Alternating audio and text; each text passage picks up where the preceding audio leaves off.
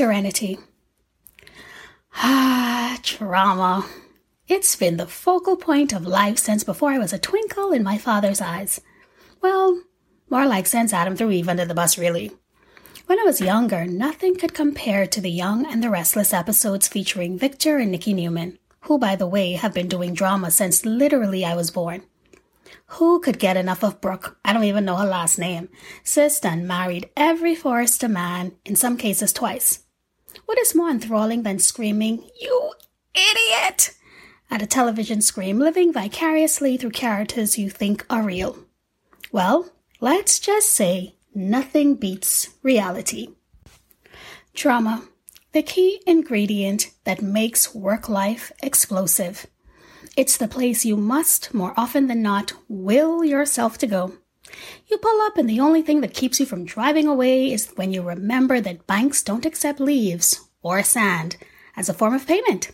Believe me when I tell you some work environments are more toxic than the Ajax and bleach combo you use to clean the bathroom.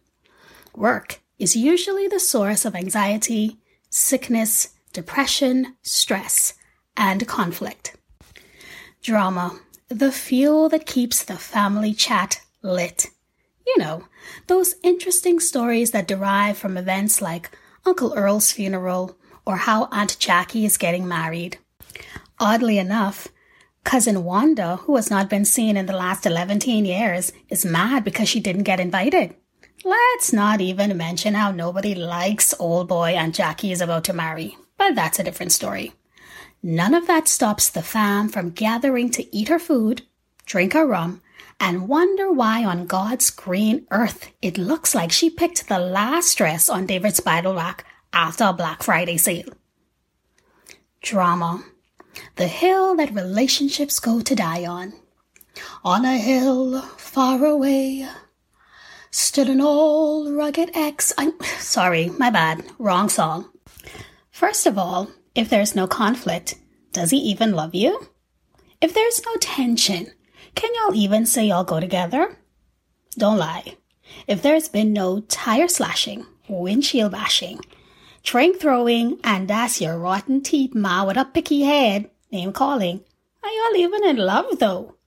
Like, how you know you down for him if he's never made you wait on your own car while he gallivants the street with top shelf scrubs hanging from the passenger side of you, his best friend's ride? Seriously, how do you know? Is life even worth living if there's no drama? How is sis supposed to earn her coveted trauma badge if there's nothing dramatic happening to her? How can one ever be able to post, "I'm ready to tell my story," if you got no story? Well, against my wishes, I got a couple badges, so pull up your chair, love. It's story time.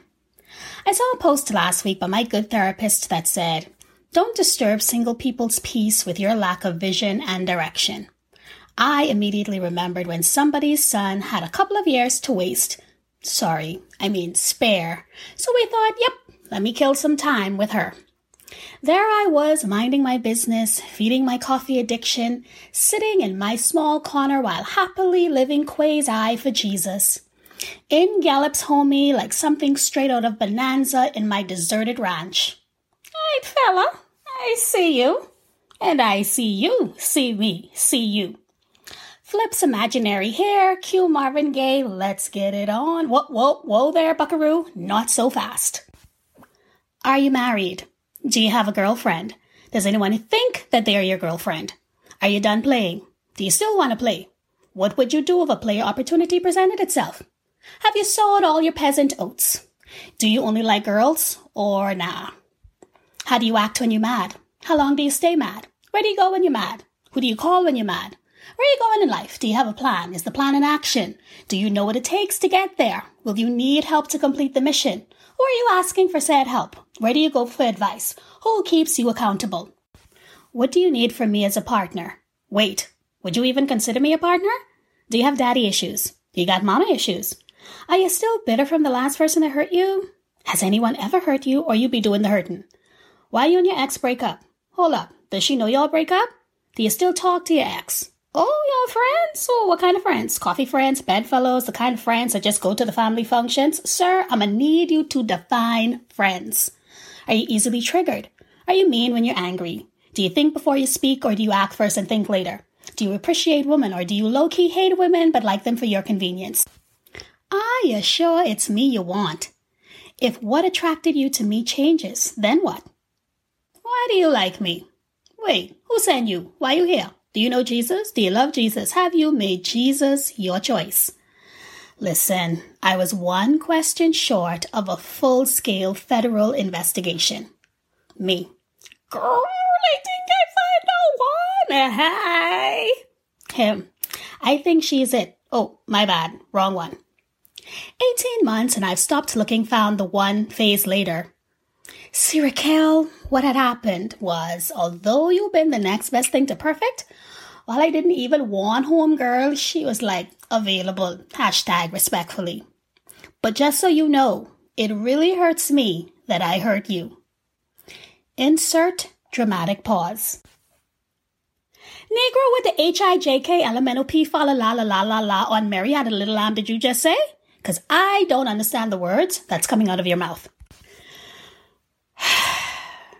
Honestly, I want to sit here and drag this cat through the mud, but I can't. I've learned some valuable lessons in all of this. Lessons no life coach, mentor, or self-help book could ever teach me. Because while I used to be one of those people who would regret experiences, I now understand that every occurrence carries its own value. I mean, it took Edison over 3,000 tries on the light bulb. I just didn't know that also applied to relationships. The overarching lesson there was that this dude, on no day, apologized for who he is. Either you accepted him or you didn't. And if you don't, well, that's on you. He admits when he fudged up, and whether you believe he's sorry or not, he does not dwell on things past, nor did he deal in hypotheticals. The toothpaste is already out of the tube, is how I believe he would phrase it. While all the veins in my neck were IV ready, my boy been unbothered since Columbus sailed the ocean in 1492. Because when I'd get rowdy and riled up, he would remove himself from a hostile environment. I don't care what you say. That right there is something to be admired. A skill we should all aspire to acquire. Let me tell you, I was crushed and livid. Because I'm thinking, who does that? But when all was said and done, and I could think more clearly, I realized every situation presents you with two options. You can stay, or you can go. But if you stay, being loud and salty still won't undo what is done. And if you go, that doesn't earn you the satisfaction you're seeking. Either way, it's not the person's job to heal you, even if they hurt you. Newsflash, you'll never heal in the environment where you got sick. So why do we keep expecting peace in the places where you birthed chaos? I hated hearing the phrase, people can't make you feel some kind of way. I'm sorry? What? Why not sway? Why? I guess we all held on to some brilliant person's quote. No one can make you feel inferior without your consent. Yeah, whatever, Eleanor First Lady Roosevelt. Because right then, in my regular world, inferiority wrapped itself around my neck tighter than a scarf on a flight attendant. Degrees in all, I was feeling less than. My silk wife material had just been reduced to itchy side chick polyester. No matter how messy the situation, what you do next makes all the difference. Imagine someone shatters your world. However, instead of adding to the hype by going all 1994 Lisa Left Eye Lopez on them, you walk away without saying a word and never look back. Ooh, wee, honey, the power you just took back. Talk about confusing the enemy. That fella. Listen, peace is not the absence of conflict, but it's the presence of composure. It's what you do when you're confronted with opposition. Do you act the plump fool, or do you take that thing, leave it at the cross, and say, here, Jesus, this for you, because right now, I am unable to can. Hey, I get it. Relationships will be tested. They're gonna go through some fire.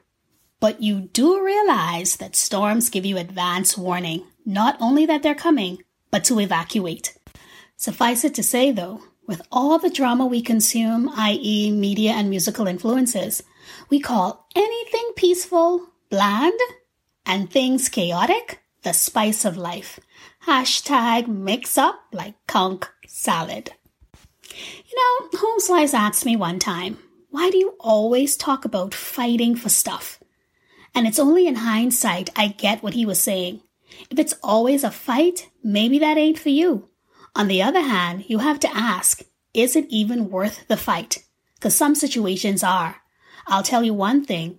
If I were saved good like one of those patron saints, maybe I'll send him a thank you card for all these gems he'd been dropped in my lap. I suppose when we think of peace, it's usually the opposite of a storm. I'm reminded of Jesus, who was in the boat with his disciples but asleep. If unbothered and minding my business was a person.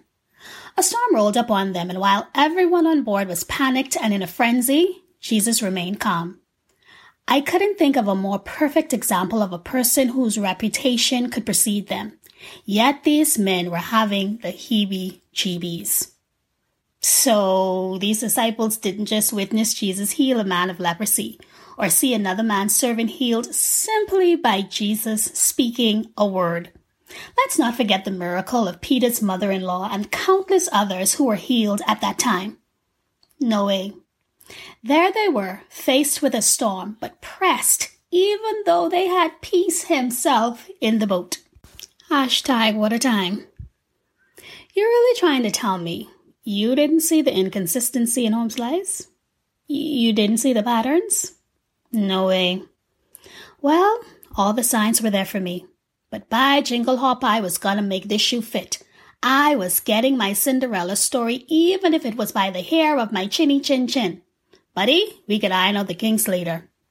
To whom it may concern, don't do it. Despite Jesus' track record, they still questioned him. What manner of man is this that even the winds and the sea obey him?